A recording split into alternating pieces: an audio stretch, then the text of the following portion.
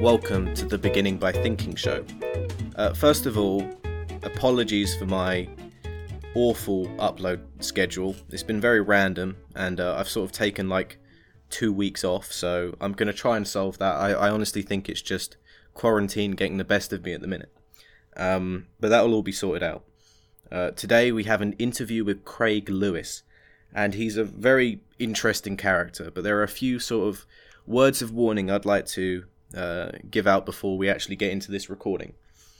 First of all, the audio quality isn't great, and that's because he lives in a mountain in Mexico. He's basically a James Bond villain. But it really was a fascinating conversation, and I know that there'll be a giant handful of you who won't listen to all of it, and I do urge you to listen to it all. But if you don't have the time to, I completely understand.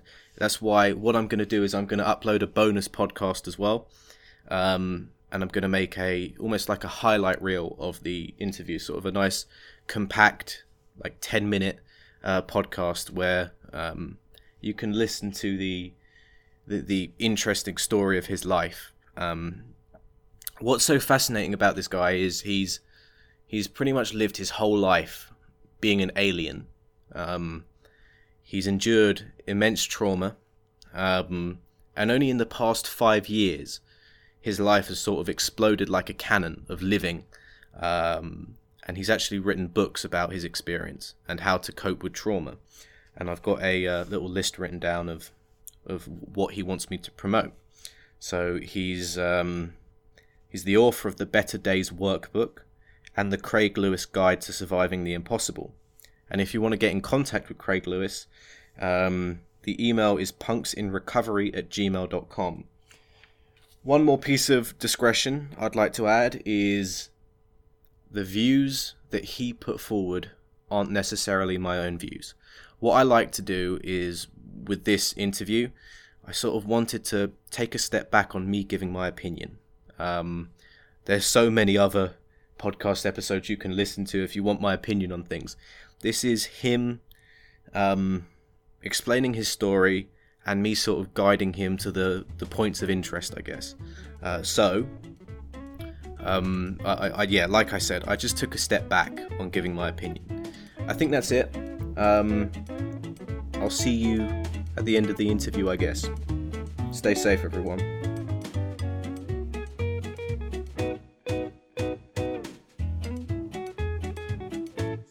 Hello and welcome to the Beginning by Thinking show. Today we have an interview. It just so happens this interview I'm very much looking forward to. Joining me today is Craig Lewis. He's a punk rocker since 1988. He's also an author of a mental health booklet that's currently available in 10 languages. He's also a motivational speaker, and there's many other listed accomplishments, but I'm going to save them for the interview. So, Craig, thank you very much for coming on my show. Thank you. I like thinking, and we have to start somewhere. Well, yeah, it's definitely a good place to begin, isn't it? Yeah. So with this interview, I kind of want to iron out some of my thoughts. I think there's going to be some things that we agree on and disagree on. We both have the same motivations of wishing to help people. But I reckon when it comes to trauma, I think I take more of a Nietzschean point of view than a sort of relaxed, let it go type thing. Do you know what I mean? Well, I know that he who has a why will find a how. So. Okay, so I'm going to jump straight into this trauma topic then, because it's kind of the main part of this for me is looking at how to deal with trauma and the best way to process things. So in your own words, how would you say is the best way to deal with trauma itself? Every single person in the world is unique, and every single person in the world has had a lifetime of experiences that have affected them, which then, when they're dealing with trauma, affects how they deal with the trauma. So there's really no way that I can answer a question specifically about everyone. about the best ways to deal with trauma. Every single person in the world has experienced something that's been deeply devastating in their life. What trauma is something that happens to you, that affects you, that's hard for you, that's painful for you, that's devastating. It doesn't necessarily have to be some horrific, violent, vile thing that many of us have experienced, but not all of us. But nevertheless, the person who sat by their pet being put to sleep, their lifelong love, their animal, and had to go through that loss, watch the animal suffer, leave the veterinarian's office without their animal, or having it be gone, that's trauma. So every single person in the world knows something about this loss. They know something about this pain. So when I'm going to try to answer a question about what's the best way to deal with trauma, I have to preface it by validating that all human beings know something about this, maybe just to different degrees. So my answer is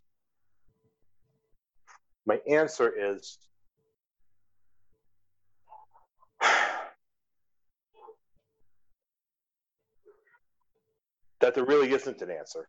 That every single person is going to have a different reaction in some way, and that what works for one person is not going to work for another. Have you ever heard of a man called Friedrich Nietzsche? Yes. Yeah. So he's got some very famous quotes, right? Probably his most notable is, "What doesn't kill you only makes you stronger." Yes. Now, excuse me, the quote I responded to you when we began, I said, "He who has a why will find almost any how." That is also Nietzsche. Oh, that's a Nietzsche quote. Wow. Okay. Yeah. So maybe there's less differences. That's what I was talking about. I got you there. Oh, nice. Yeah, well done. We're on the same page. I didn't know if you caught me when I said that, but yeah, that was the Nietzsche. I haven't heard that quote myself before, but yeah, I could. It sounds like quite a Nietzschean thing to say. So, do you believe riding the wave out of trauma is the way to go, or do you think just leave the wave itself? Do you think once you punch the monster in its face, you're the winner, and you've gained strength through that experience itself?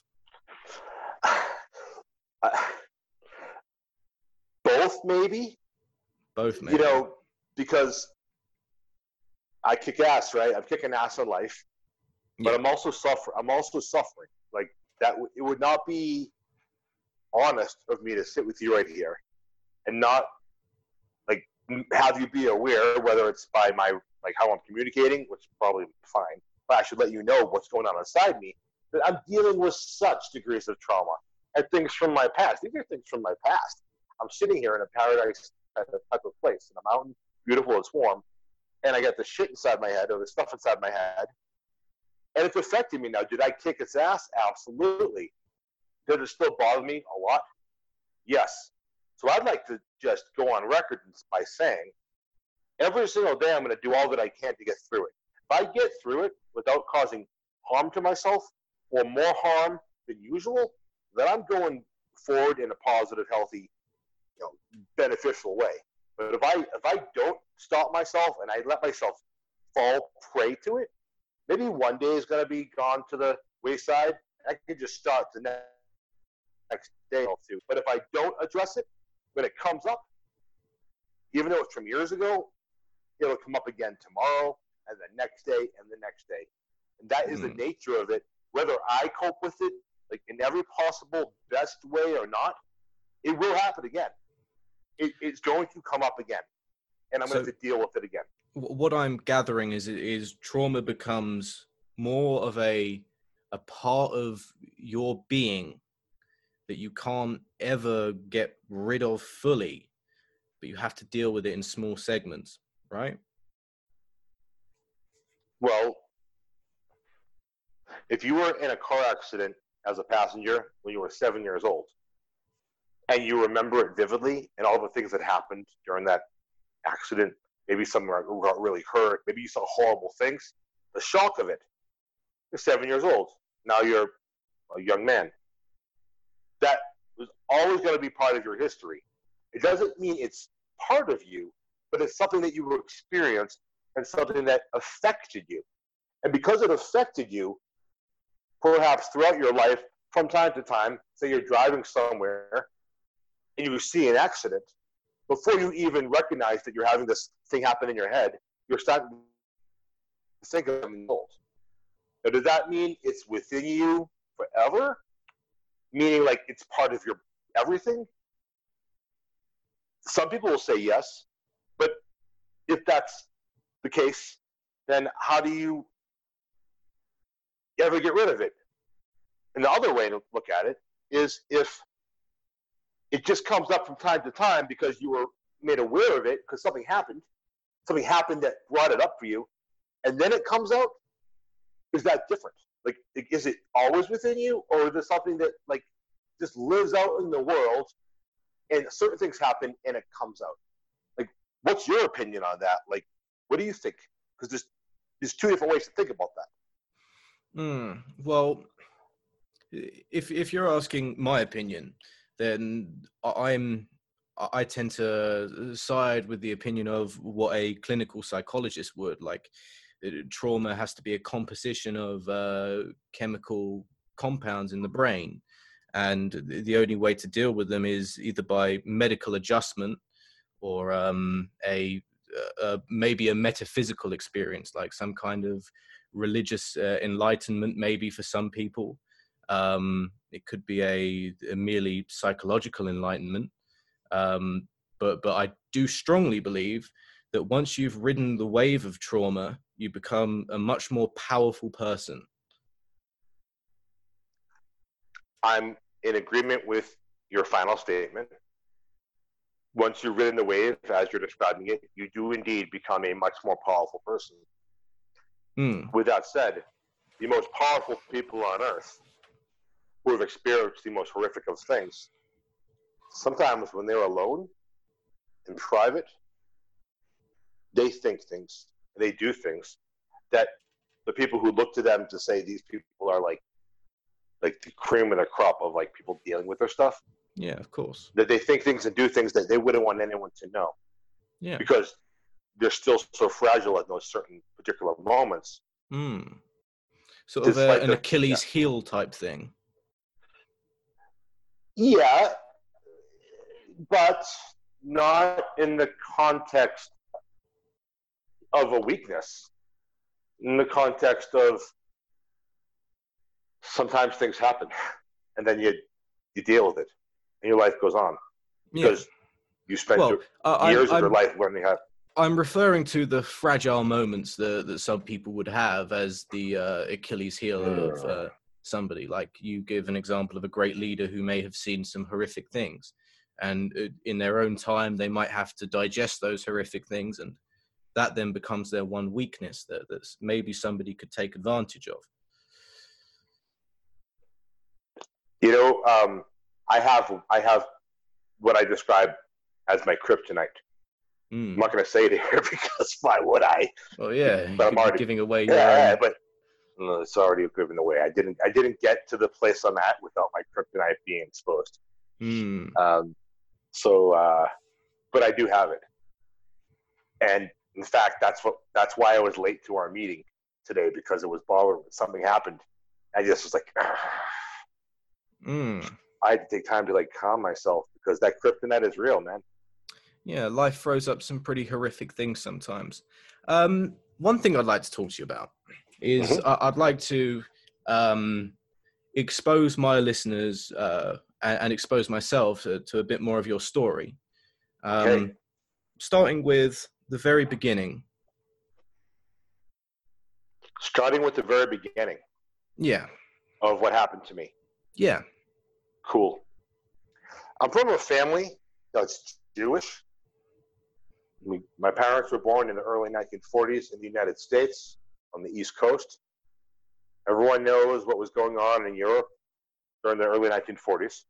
My grandmothers raised my parents from when they were born onward, and grandmothers or mothers, if you will, when they hear about what's going on, killing, genocide, murder, horrific things, well, you don't tell your two-year-old kid about this stuff, because why would you? How can you even start if you're just hearing it on the news, on the radio, or reading it in the paper? That's all you know. You're going to tell your little kid about it? No. My grandmothers did not tell my parents what was happening in Europe. But the shock, the terror, the pain, the feelings of devaluation and degradation, that anyone can come and get you, and you could just be in a pit, dead, gone, and no one's going to stop it. I know people did attempt to help, but not just 6 million Jews, but 12 million people got killed, not even including soldiers fighting for whatever side. Massive. This is just wrong. But my grandmothers listened to the radio, read the paper. What happens when you take in horrific information? What happens when you take in traumatizing news and you don't get to talk about it? It comes out in your actions, in your behaviors, in your words, without any doubt in my mind. My parents grew up in their households with these mothers, my grandmothers, who abused them emotionally and in other ways. Emotional abuse from a child from that young age. My parents weren't aware for years and years after the end of World War II what the Holocaust was. It was information that was kept from them. I understand that people don't know how to deal with stuff like this. No real precedent, right? But they grew up in these environments that were abusive, emotionally, mentally abusive, and love wasn't a thing. Love was not a, they don't know what love is. My parents don't know what love is. Yeah. And so I was born in 1973 to parents who I'm certain they wanted to have a loving family. To create, most parents don't conspire to hurt their children. They don't. No. But my parents spawned me. I don't have, I forgive them, but I don't speak of them in the nicest terms always. But that's okay. I wish they could be in my life if they had it within them to realize that their kid wants them in their life while they're still alive. But when I say things like spawn, it's like I keep thinking about the word spawn because it has this like not particularly nice connotation in English. So like I say that because they did hurt me and I'm dealing with their hurt. I'm going to say it again. When my parents spawned me, or AKA had me in 1973, they were not prepared to be parents. They certainly did not know what it meant to love. By the time I was 7, they had me beginning to see psychiatrists and psychologists. By the time I was 14, they went through a whole series of psychiatrists and psychologists, all of whom told my parents that my parents needed mental health care, that either son was reacting to their behavior in the home, that they needed help. By the time it was 1988, I was 14. They found somebody to buy into their story. They had me locked up April 13th, 1988. And I got off the April 30th, 2015. Tomorrow is my 5-year anniversary of being medication free. Well done. Thank you. I had to fight. Yeah, that must be a very challenging battle. Well, I don't live in the United States anymore. Yeah. I had to leave my home country because of it, and for other reasons. So, are you willing to share those other reasons? Yeah, certainly. But just to give you like a real snapshot, 14 years old, locked away, fraudulent diagnosis, documented in writing that they all knew. The system knew. The psychiatrist knew. They knew. The social workers knew that I was being victimized. I'm not normal. Like, I'm a fuck. Can I swear? I don't know if I even swear on your show. I don't know. No, of course, bro. It's an explicit show. Swear as much as you like. I'm a fucked up person because of what happened to me. Okay? Like, I'm not going to be normal. I'm not going to meet people's, like, expectations of mental health worker or often violated person who struggles with his life to be okay. The fact that I'm successful after all I survived is a miracle. and the things that happen to me are horrific. And so there's no one's gonna come out of what I went through like just fine. Like I'm not everyone's cup of tea. So like I know that. It's cool.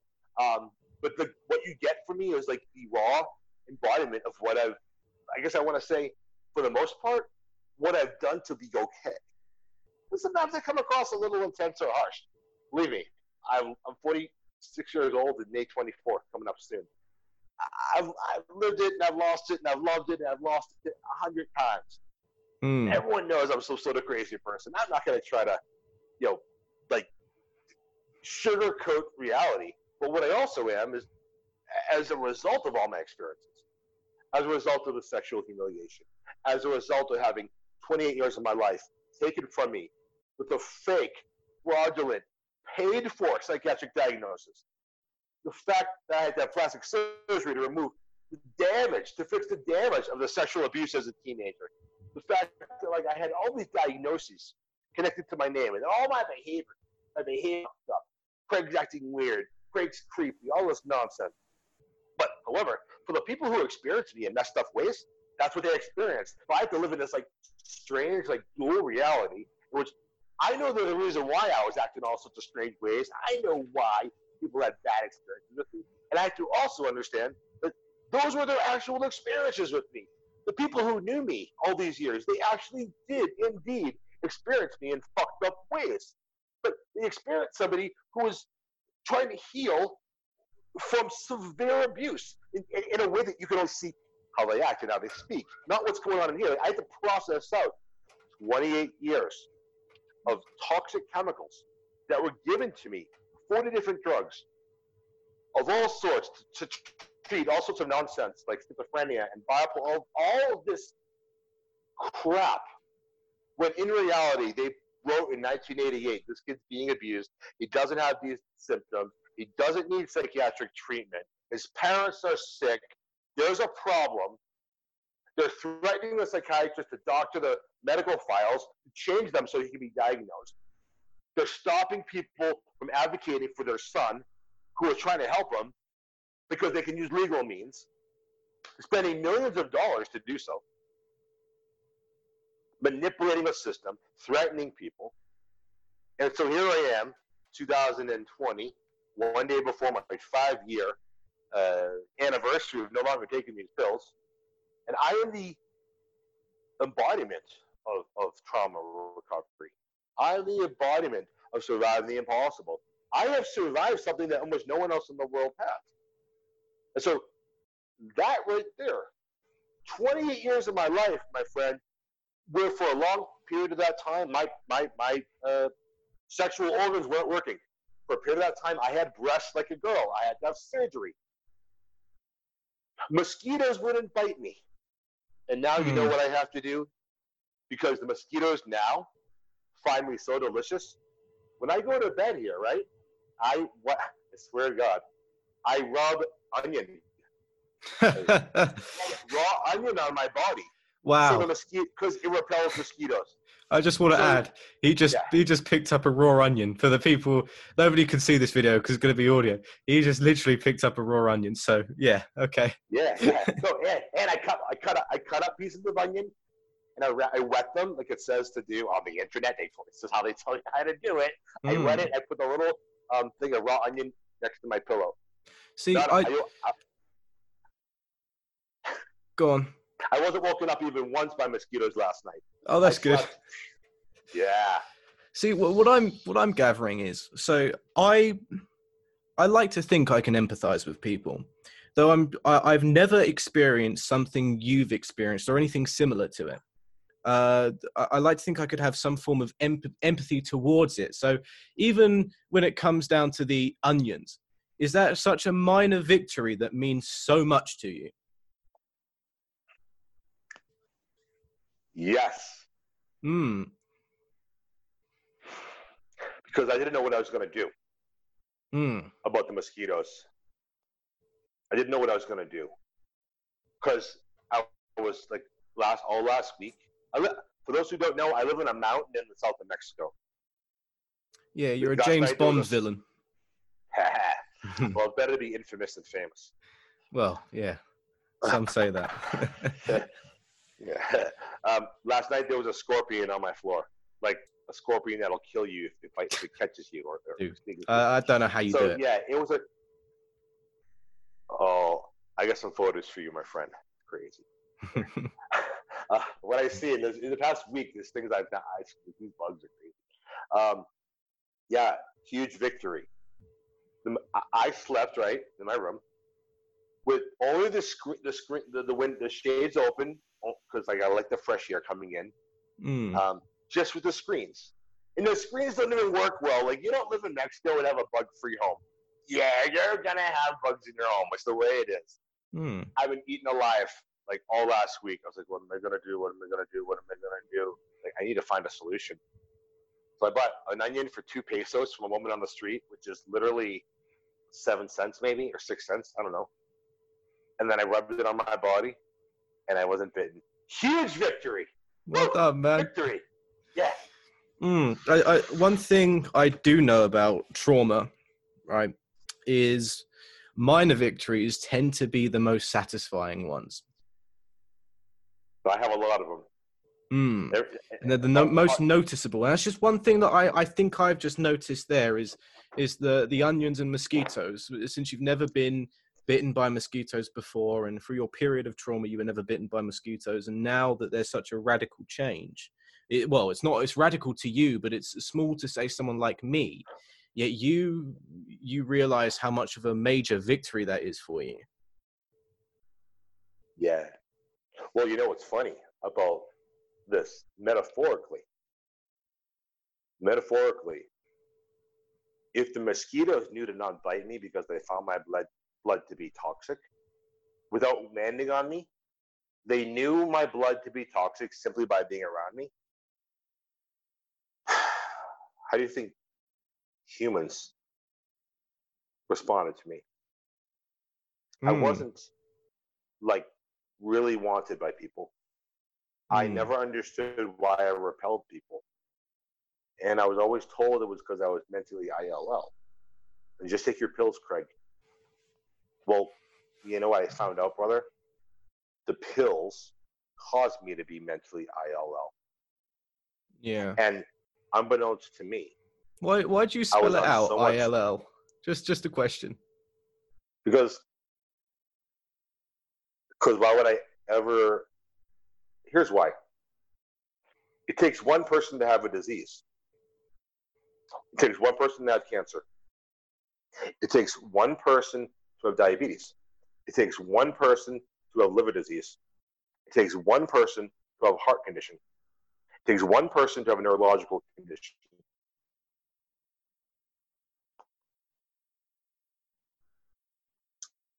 It takes 2 people to have a mental illness, based on whatever criteria they think they know best to decide using that another person isn't okay.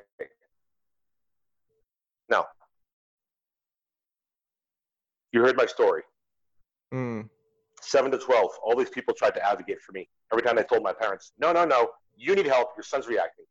They crushed those dialogues. They pulled me out of those people's care until they found someone who would agree with them. Then they found someone who would agree with them. They locked me up, and then they locked me up, and the psychiatrist said, no, we don't agree with you. You're not okay. Your son's reacting to your treatment of him. This is inappropriate. So in all these years, right, I've been told I had schizophrenia, I had bipolar disorder, all this nonsense. Guess what? They knew from the beginning that was false, but I lived it. I identified as it. Before I found out this was my story, because, hey, this is my story. I should be able to tell the story as I know it, but I didn't know. I actually didn't know that this happened to me until I found out when I obtained my medical documents from the state. Now, I do this thing, right, where I travel the world and I give a talk called Punk Rock Mental Health and Recovery. Right? I'm answering your question, by the way. Called Punk Rock Mental Health and Recovery. Before I realized that something happened to me, something so despicable and wrong, where they forced this on me, and then I had the job of healing for what was done to me, right? I used to call my talk Punk Rock Mental Illness and Recovery. Well, it took a second individual, and many of them, to have that disease. It wasn't me. It was someone else's decision based on all sorts of things that no ethical doctor. Some people tried to help me, and the law was on my parents' side. My father's a lawyer.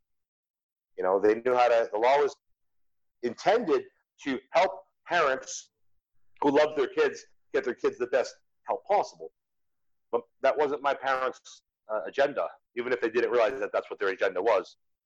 Ultimately, the reason why I don't want to say that word is because, if anything, I am the victim of very sick people.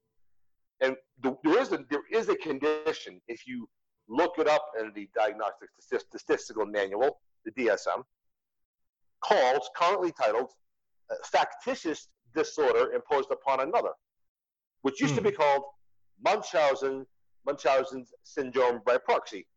Now, if they're going to diagnose somebody with Munchausen's syndrome by proxy, or as is now known as factitious disorder imposed upon another, that means the person who's being diagnosed with that condition is the parent, because you need to be a parent to be diagnosed with that.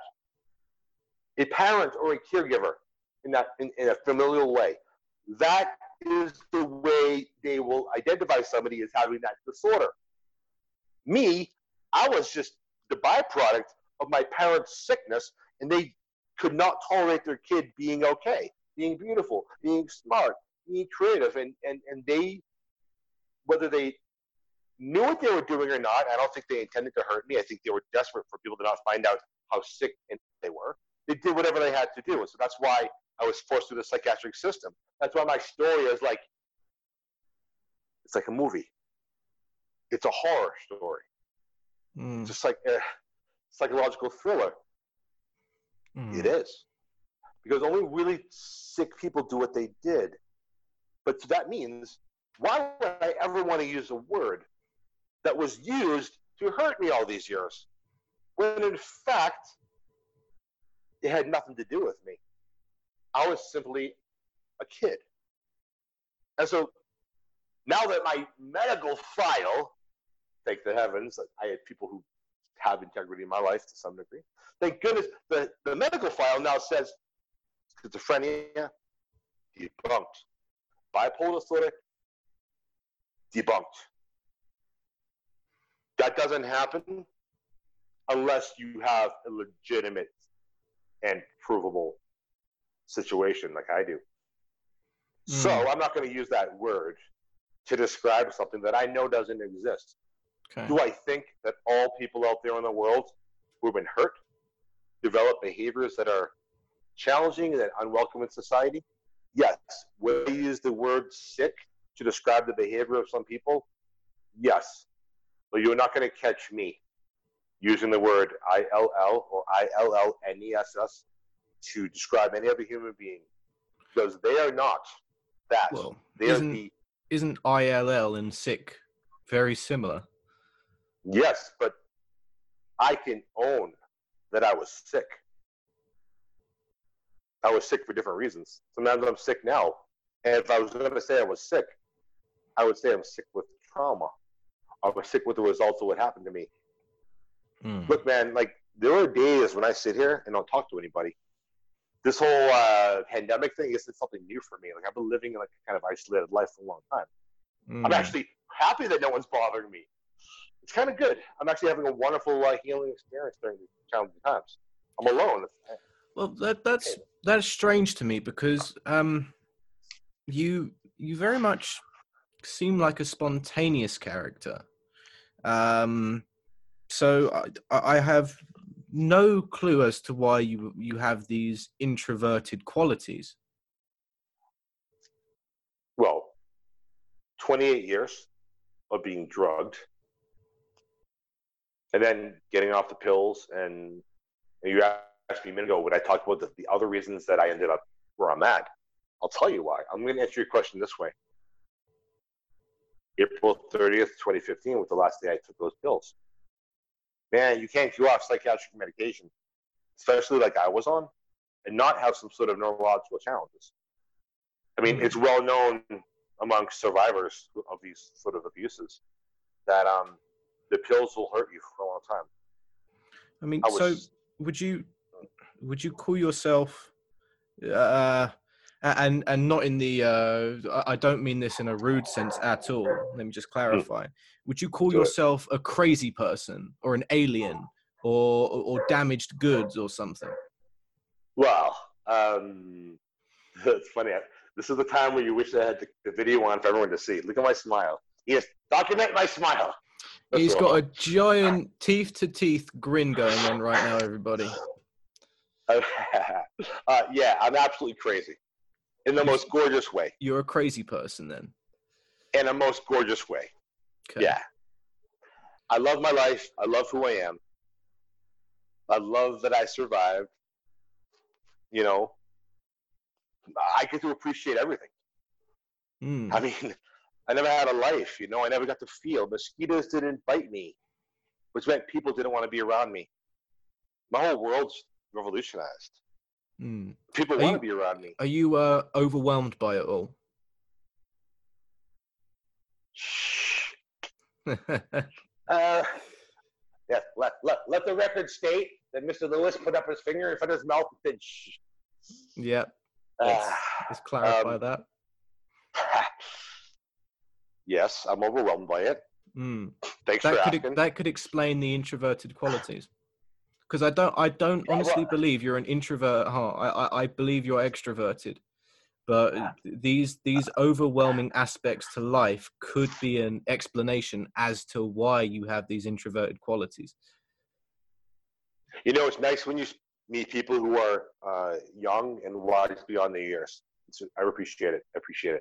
Thank you very much. You're welcome. Because you have to be a thinker to think about stuff like this. You have to care about other people. It takes a empathetic spirit and soul to try to understand something, but also takes integrity and authenticity to say that you don't know, that like you want to empathize. I mean, come on, dude. For the whole world listening, James, thank you for however you are and however you're becoming, because we need people like you in the world to not only help people like me be understood, not only help people like me feel like we're cared about, but to then take that message, just the person you are, and share it with people, because that is really what matters in this world to me. Thank you very much, man. That means a lot. You're welcome. Yeah. I am absolutely a professional crazy person. I'm really good at it. Yeah. Do you ever freak people out then?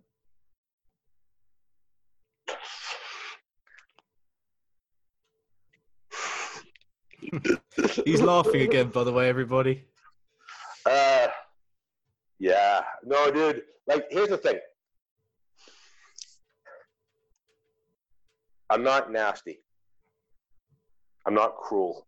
I'm not personal in my... I don't personally attack people. And so because of that, because I think it's wrong to do that, even if I'm trying to defend myself or defend my honor or fight for my basic needs or do something, anything, I'm not going to fight dirty. I'm not going to be personal. I'm not going to be like cruel.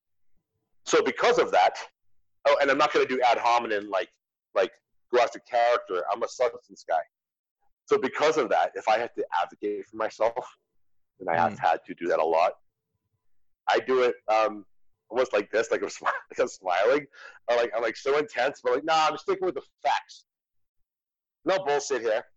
I'm not making crazy accusations about your character. I'm not making Sykes a bad person. I'm saying, here's the foots. This is what your behavior is. This is why it's problematic. Like, what the F? Like, what is wrong with you?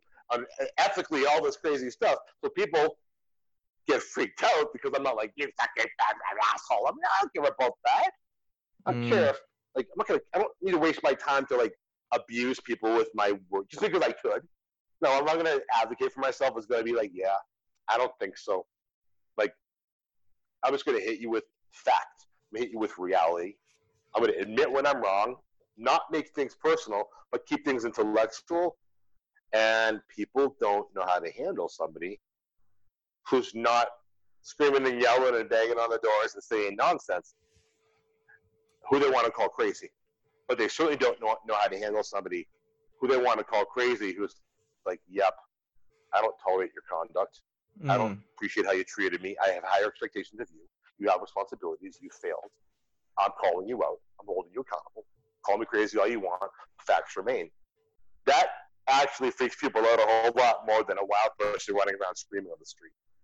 And by it, they're threatened by it, which contributes to my pseudo-isolation. But really, quite frankly, I'm actually quite happy at the moment in the face of all that I deal with. That makes sense.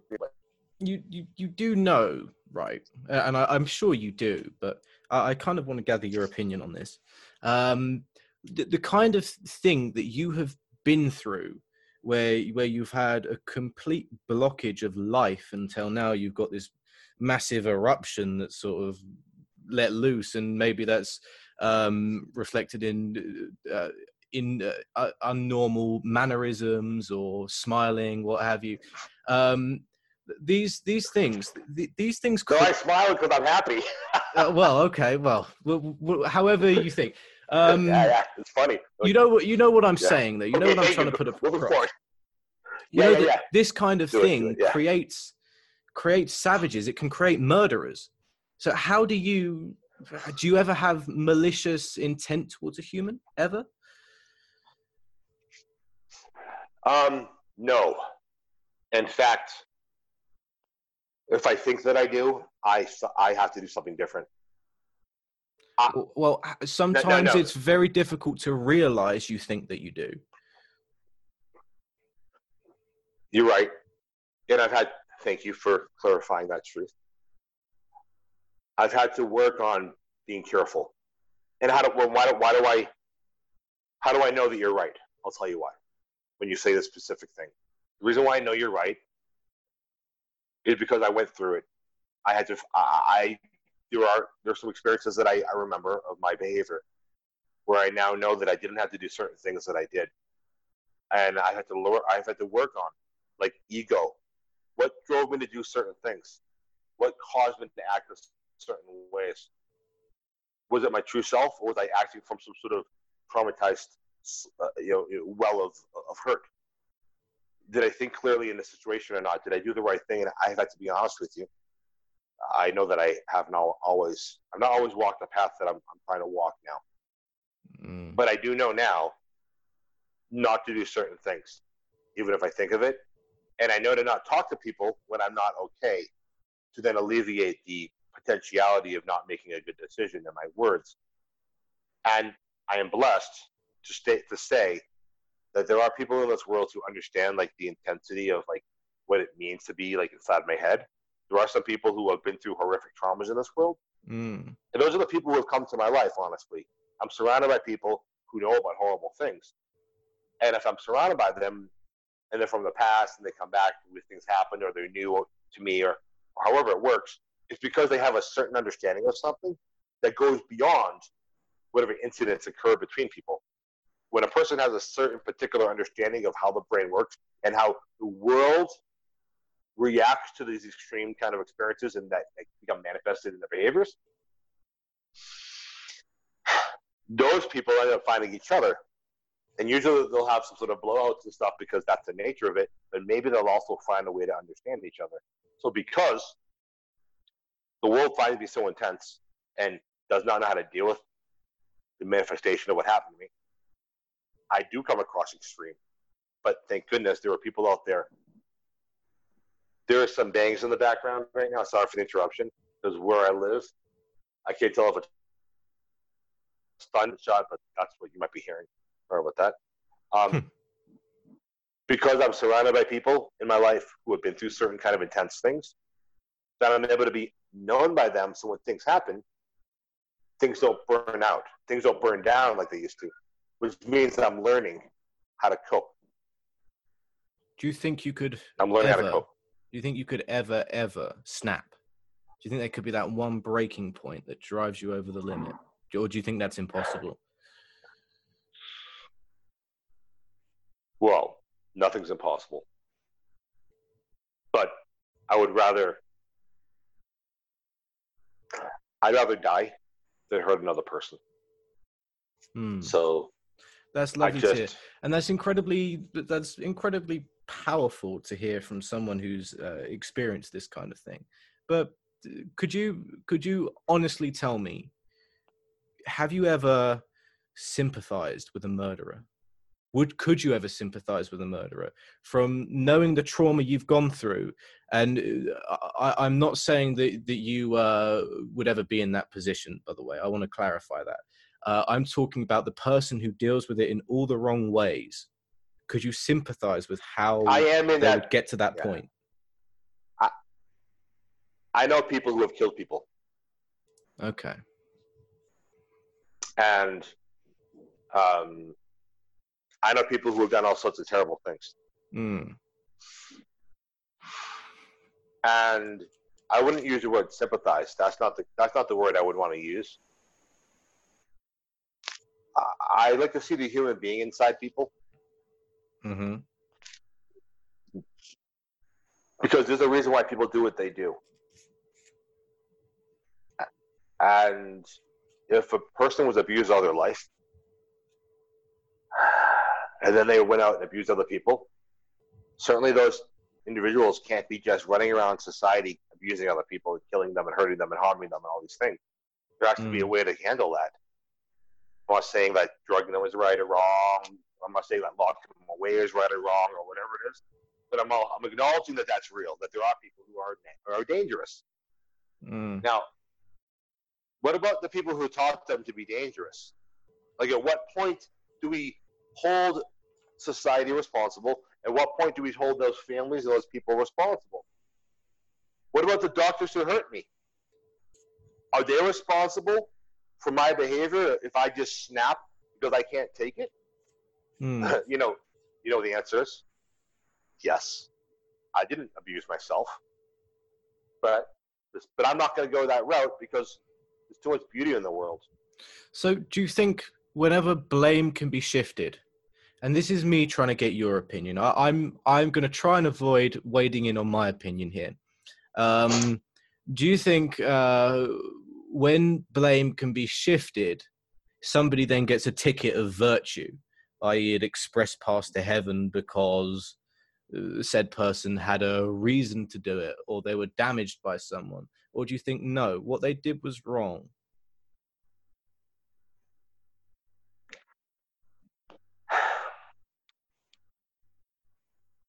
I think what's done is done, is the past. I think tomorrow is not yet scripted. It's not written. It just is. I think all you can do is be in the moment. I know, but would your past give you a virtue ticket? Is the question. I never thought about it. If you have blame to shift on somebody, I've never thought about it, and also I don't like the word blame because I don't want to believe in that. Well, do you blame your doctors?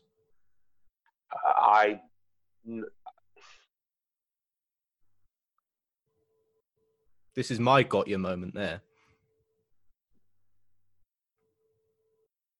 And I don't want to be chasing got you moments, so just try and answer. You're good. With as much honesty as possible here. Do you think somebody's past, if they have a way of shifting blame onto somebody, do you think that gives them a virtue ticket?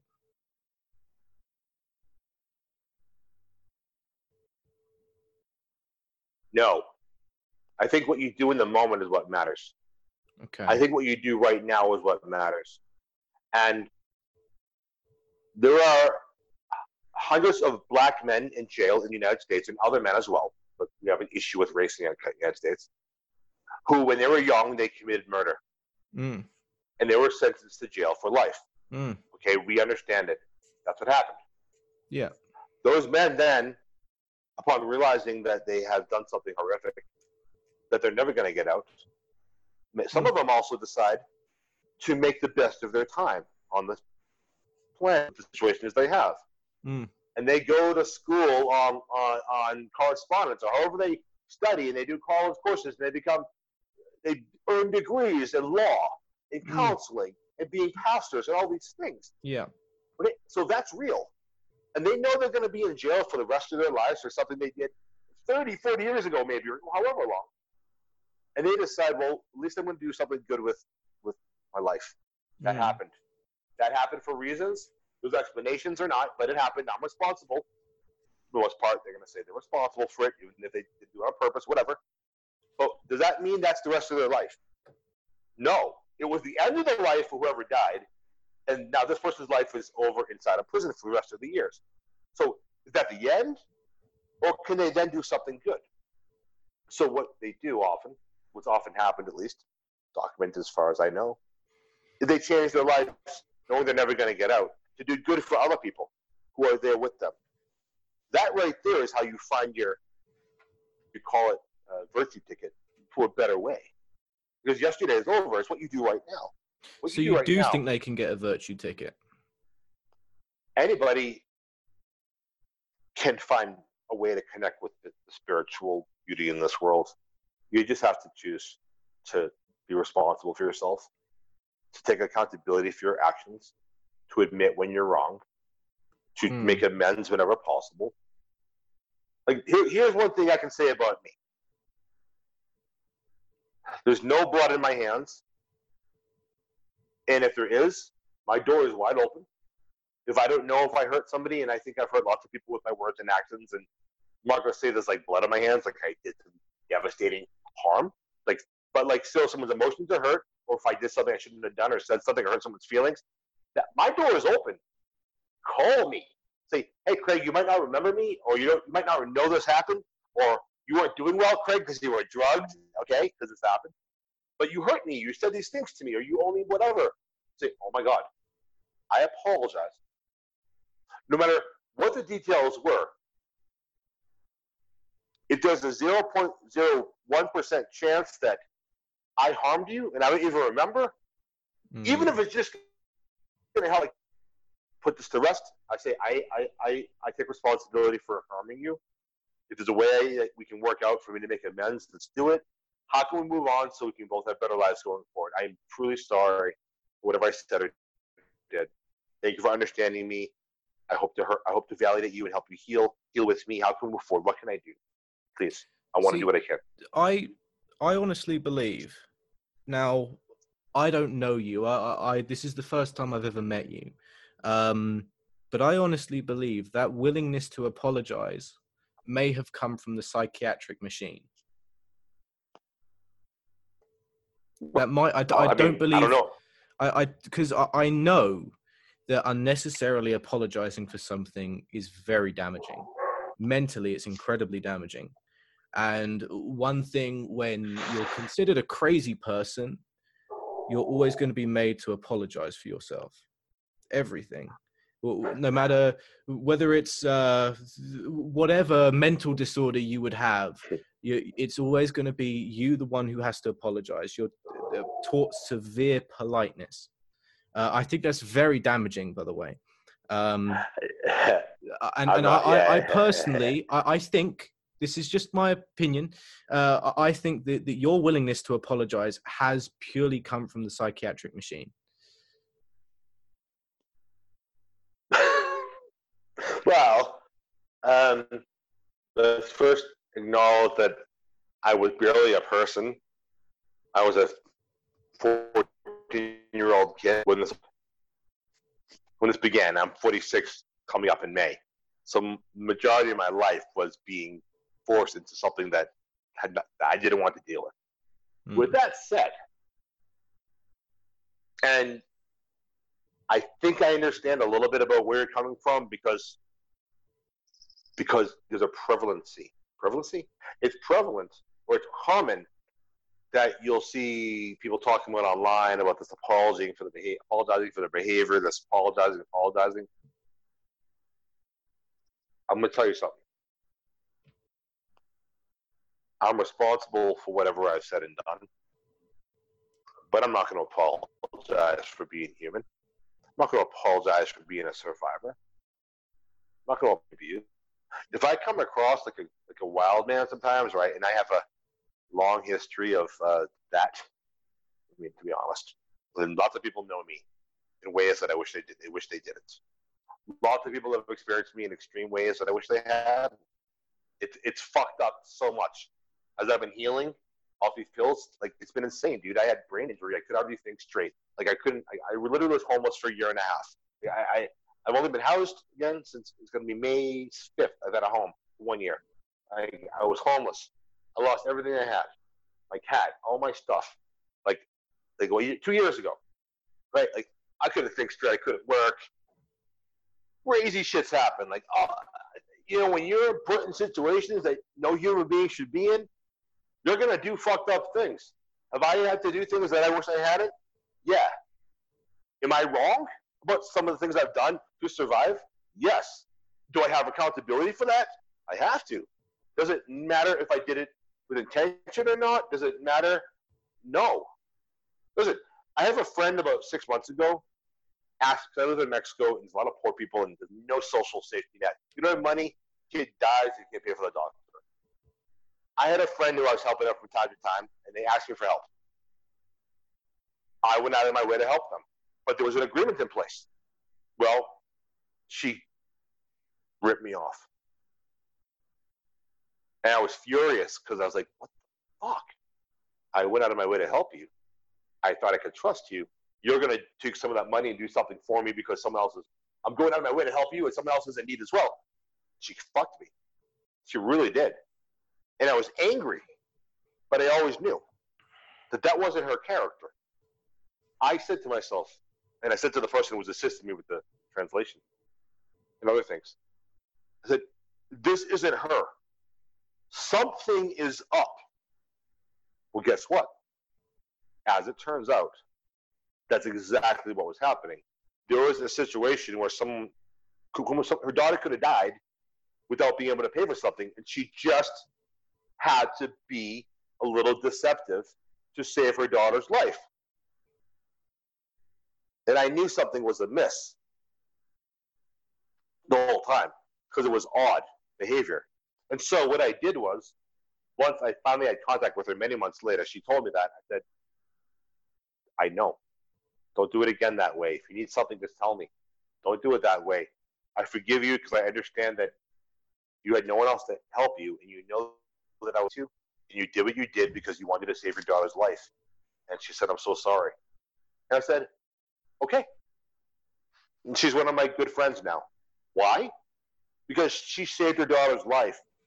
And I've done things throughout the history of my survival that in some ways may be considered similar because I had no choice to. And I'm accountable for that. I have to be. I did what I did. I'm not sorry that I saved my life. Nor should she be sorry that she saved her daughter's life. But she is apologetic because she had to do something dishonest to do that. And because I understand those predicaments, those no-win situations where you don't have a choice other than the choice you have to make, it means that I had to accept that woman's apology because she did what she had to do for the reason she did, because I've had to do that as well. So it's not some sort of trained behavior for me. In fact, it's learned street behavior where you know from time to time people do screwed up things because they have to, and you just have to deal with it. Because maybe you've done the same thing to someone else without even realizing it, because when you're living on street level life, you're dealing with people on the street all over the place, all over the world, not having your needs met, you're going to do things. Things are going to happen. You have to accept it, make it right as able, and move on. I'm just conscious of the time, and there's one topic which I want to talk with you about. Let's do it. And it's quite a broad topic, and I'm going to try and compact it down to something relatively small. Okay. But religion. Mm-hmm. You said that you're a former atheist. I'm a spiritual man now. Are you a religious man? No. You're not a religious man? Okay. No. But I there's a church at the top of the street here, a gorgeous church in my village that I live in, the mountain. And I go there sometimes to sit in the pew and make a prayer or to say gratitude or to feel peace. Mm-hmm. But I'm not like praying to God there, like whatever I'm not praying to their God. Okay. Just like if I went to I traveled I've done it because when you're alone sometimes, or you're not around other people, and I spent so much of the past 4 years in countries where English isn't the language they speak. So sometimes you want to go sit in a place like that. Can I just try and articulate that for you? Because I think I know exactly what you're saying, but I can see why there would be a little mix-up in thinking. So I'm assuming you live life as if God were real, but you don't necessarily believe in God. Well, I'll say what people describe as God, I just describe as the universe. Like what one person's God is another person's universe. Like one person's universe. That's an atheist's opinion. God is the universe. God created everything through the Big Bang. If you're saying that. Well, I've gone to dozens of church services in the past few years, and everyone knows because when I lived back in the United States, it's quite beautiful. A woman who was in my life, a wonderful person who helped me become the man I am today. She would also want to go to the church. She wanted to go. So I said, okay, because I'm invested in like my life. I'm invested in doing good. He said, just go. So I went. This is the story I've not really told. I went every week with her on the Sunday morning. It was actually quite beautiful, and I sang the prayers out of the book. Now, I don't sit here having conversations with Jesus or Buddha or anything. Okay? But there's something beautiful to sit there with those people. I love the music, the people. I don't care about the politics, right? Believe what you want. I would hear some things I didn't like, but sometimes you don't. Sometimes you just keep your mouth shut. Because that's what they're believing. You're welcomed. I was treated with an embracement that I never received anywhere else in my life. This church that my friend and I would go to back home in Salem. I lived in Salem, Massachusetts. Now, in the evenings on Wednesdays, they had a Bible study. So you're getting something out of me that I've never really talked about. This is good. They had a Bible study. It was, I swear to God, Christ-based Bible study, mostly for men who were had been released from jail. It was like an in-jail like ministry. Okay? I don't know what it was called, but what was it called? I don't remember. So I started to attend their little meetings. Now, to be honest, every week they had food. So they always had pizza. I had no money. Right? So I spent time with them. What ended up happening is I really loved those guys. And they loved me. And I would pray with them. Now when it came to certain things, I say, yeah, but I'm Jewish. I like, yes, we love you. Jesus was Jewish. It's like, so like, I don't actually like subscribe to this idea that somebody died for me. But I'm sure he was a cool guy, and like I'd hang out with him and probably have a lot of things in common. So like, thanks for having me here. It's cool. And they said, yes, we love you. Jesus loves you. I'm like, cool. Like, what harm was in that? I got to connect with these men who've all done horrible things in their lives and been in jail, and they chose a spiritual path, and they didn't fear some religious path. Why does it matter? Like, why does it matter what I believe or what I don't believe about specifics when I'm amongst people who want to rise themselves up? Who yes, they say things I'm like, yeah, no, you made that choice. Jesus didn't do that for you. But if you believe that, more power to you, brother. And I'll believe that you believe that. And I'll believe that that's real for you. Because I'm here with you. I see who you became. You're a gorgeous human being. You're like chose to be a loving, sweet man, even though you had these horrible things that you did in your past. I'll believe that. And you'll also believe me when I say, well, I'm actually going to believe you when I say, yeah, I don't believe that specifically, but thank God I'm here with you. Then they'll say, well, Jesus loves you. Like, all right, let's have some pizza. It's cool. We're bros. That's what it is. That's a nice story to end on, actually. Right now? Thank you, brother. And It's a very nice story to end on. No, that was really a fascinating conversation for me, actually. Yeah. You're a special person. Because I listened to your other podcast. I listened to you speaking to another person in the United States, and I listened to you speaking about personal stuff. And I was like, okay, this kid is like smart. I don't mean to call you kid. Like, I'm a kid too. Like, this is a punk rock, right? This guy's smart. He's English or British. Yeah, Britain, UK. Yeah, UK. I've been there recently. And he's gonna, like, you're very you take no crap. Believe me, we need more people in the world who take no crap. So thank you. Thank you very much, man. Yeah, rock on. That's lovely to hear, man. And I thank you for. How do I say this? I'm proud of you. Like, look at you. Like, however you became the way you are. Everyone in the world, I want you to know, James. Thank you. Respect. Thank you very much. That's really lovely to hear. Can we end on the Nietzsche quote you taught me at the beginning of the interview? Yes, but I also want to make sure that we let everyone know about my books. Can we take Oh, 1 second okay, for that? of course. Sorry, let's do promotion for the books. I'll put something in at the beginning as well for you. Yeah, I'm the author of the Better Days workbook. It's in English, Dutch, French, Thai, Tagalog, soon to be Swedish, Finnish, Spanish, soon to be Portuguese, and others. Damn, that's Please look impressive, me up. man. My new book's called, tentatively titled, The Craig Lewis Guide to Surviving the Impossible. I don't have a really good functioning website right now.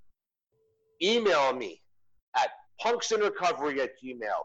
punx.in.recovery@gmail. You can call me on WhatsApp 52-777-188-5400. And for people who speak Spanish, 52-777-188-5400. Yeah, that's what's up. Thank you. Lovely, man. Awesome. Thank you so much for being on. It was a pleasure. Nietzsche. Oh, yes, the Nietzsche quote. Nietzsche. Do you remember? He who has a why will find almost any how. Perfect. I'm going to end it there. Peace.